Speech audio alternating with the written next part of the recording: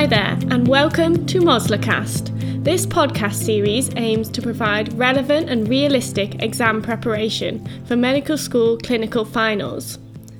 The episode will feature a clinical scenario, followed by a 7-minute clinical history. Finally, as with the Mosler exams, there will be a 6-minute discussion with opportunity for you to pause the recording and test your knowledge. If you'd like a full guide on how to get the most out of these podcasts, please check out our Mosler Guide track. These cases are based on real examples and are written by doctors with experience of long case exams. Enjoy and best of luck! Dom is a 26-year-old male who was recently admitted to the Surgical Assessment Unit. Please explore his presenting complaint, ideas, concerns and expectations, and assess any likely risk factors.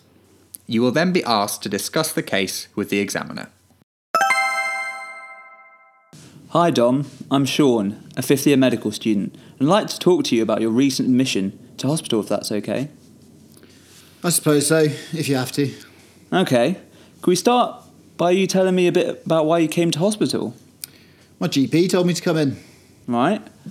And why did you go see your GP? I just had a really bad case of the runs. Worst I've ever had, and just felt absolutely rough. That must have been really difficult. Can you remember when it started, and how long did it go on for? Well, that's the thing. It's you doctors' fault. I just got back from a summer in Magaluf, and my GP suggested I should cut down on my smoking and drinking. That's when it started. It went on for a good few weeks. Then I just thought, enough's enough, and I needed it to stop. Okay, I'm sorry to hear that. How many times a day were you going to the toilet? Not as sorry as me. Sometimes I wouldn't even make it to the toilet. Do you know how embarrassing that is? No, of course you don't. Well, anyway, I was going something like 10, 15 times a day. No, I don't, but thank you for sharing. What was the stool like? Was there any blood or mucus with it? Yeah, it's not pleasant, is it? And neither was the poo. That's when I knew something was seriously up. I started passing blood into the toilet, and it was just gross. That isn't normal, is it? Even I know that. Blood? How much blood was there? Too much blood. Any blood is too much blood. Was it mixed in with the stool, or was it on the paper? It was right mixed in, all over the shop. It was scary stuff when I first saw it. And what colour was it? Red. Blood's red. Was it dark red, a bright red, or was it black? Oh, bright red, mixed in with the poo. You do like to ask your questions about poo. Just checking some important details. Appreciate the questions are a little personal. Did you have any other symptoms at the time? Like what? You said you felt absolutely rough. What did you mean by that? Well, like I said, absolutely rough. Can you be any more specific? Geez, well, really run down like, tired and out of it. I think I lost quite a bit of weight too, but I think anyone would go into the toilet that much. And the pain, my God, it was awful. Sounds terrible. Can you tell me more about the pain? I can only imagine it's what labour's like. It came and went in waves, like the worst cramp I'd ever had. Except unlike labour, it didn't stop. And what about its relationship to the diarrhoea? Actually, Doc, I did feel a lot better after going to the toilet. Okay, that's interesting. And where was the pain? All over my belly, really. Quite low down. And at its worst, what would you score it out of 10? Probably about an 8, but believe me, I've got a really high threshold for pain, but this was really bad. Did you have any temperatures at all? I did feel all clammy and sweaty from time to time. It was all just frustrating. And what about any dizziness? Sometimes the pain was so bad, I felt like the room was spinning. So, you've told me that you've been experiencing awful pain in your tummy, alongside going to the toilet to open your bowels up to 10 to 15 times per day, and passing blood in your stools with some dizziness and temperatures. How long was all of this going on for? It was about a week before I'd had enough. My mum brought me to hospital. Okay, had you had any thoughts about what was going on? I have no idea. I was just pretty worried and wanted it to stop. Yeah, it must have been a scary time. Was there anything you were particularly worried about? Well, I knew passing blood wasn't normal, and things like that you always think the worst. Like, Cancer. But I'm too young for that. And what were you hoping the doctors would do for you? Well, I never expected to have surgery, that's for sure. I thought they might just be able to give me a few tablets or something and it would settle down. Yes, that must have been quite a shock. How have you been since the surgery? Well, it was all just a blur. I honestly can't remember much about the few days I was in hospital. But since then, things have been so much better. I know people say that surgery is horrible and that these bags can ruin your image and that. But for me, it's just so much better than the rubbish I was having to put up with all the pain. Okay. Do you mind if I ask? Does anything like this run in your family? I'm not sure. I was adopted, so I don't know much about my actual family. One more of these medical questions, please. Do you think you had lost any weight over the last few months? Yeah, but I'm not sure how much. I had been doing loads of exercise in Magaluf, so I put it down to that. Thank you. Can we go back to how this all started?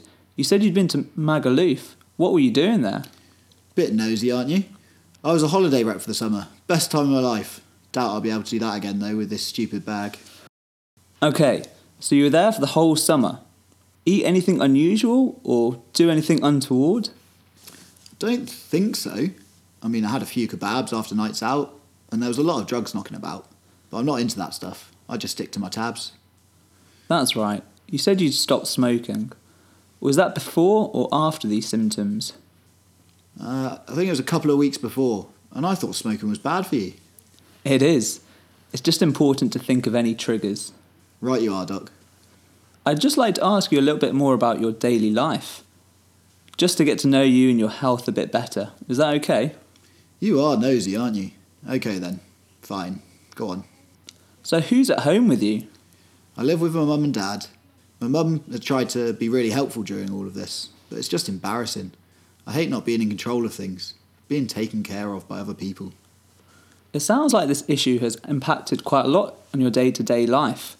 Is there anything that has stopped you doing? I used to play football with my mates 2 or 3 times a week. I can't even face them now. Oh, that's a shame. Is there anything else you'd like to share with me or think that's important for me to know? Don't think so. I mean, you're the one with all the questions. I'm just the patient. Thank you. Your time is up. Could you please summarise your findings on the history? This is Dom, a 26-year-old gentleman who has experienced a week-long history of severe abdominal pain associated with opening his bowels up to 15 times per day. There was fresh red blood in his stool and he experienced weight loss, fever and dizziness. He has had abdominal surgery and has a stoma as a result of this. This has impacted on his daily life in a profound way. Please give me your differential diagnosis for this patient. As his main symptom is bloody diarrhoea, this is most likely coming from the GI tract. My top differential would be inflammatory bowel disease, most likely ulcerative colitis. Given his recent travel, it could also be an infective colitis, and although he is young, I would still want to rule out a colorectal cancer. And how would you go about investigating this patient on initial presentation to the surgical assessment unit? I would split my investigations into bedside tests, bloods, imaging and special tests. Starting with bedside, I would like to take some baseline observations to help assess the severity of his illness. I'd want to take a stool culture and a urine dip to rule out infection. An ECG may be helpful if he has a tachycardia. Bloods I would like to include a full blood count to assess anemia, urea and electrolytes to check kidney function as he may have been dehydrated due to his fluid loss. CRP is an inflammatory marker and a group and save as he may require a blood transfusion. I would like to get an abdominal x-ray to make sure there are no signs of distension or toxic megacolon, and an erect chest x-ray to rule out perforation depending on how unwell he was at presentation. A CT scan would be helpful to show inflammation in the acute stage, but ultimately I'd want an endoscopy with biopsies to confirm the diagnosis. Okay. You mentioned severity there. Do you know how to assess the severity of an IBD flare-up? Disease severity for ulcerative colitis can be split into mild, moderate and severe. This depends on frequency of diarrhoea, amount of blood passed, degree of anemia, and systemic features such as temperature, heart rate, and inflammatory markers. Given this, I would say Dom would fit into this severe category. And do you know what this scoring system that you've just described is called? It's known as the Truelove and Witts criteria. Okay, good. After maximal medical treatment, Dom's symptoms still haven't resolved. What options are left to him? If despite maximal medical treatment, Dom is still unhappy with his symptoms control or is still severe, then we look at surgical treatment. This would be in the form of colectomy with either ileostomy formation or ileal anal pouch. The good news would be that as ulcerative colitis is confined to the colon, this surgery would be curative. Dom has had an ileostomy. How can you tell the difference between an ileostomy and a colostomy?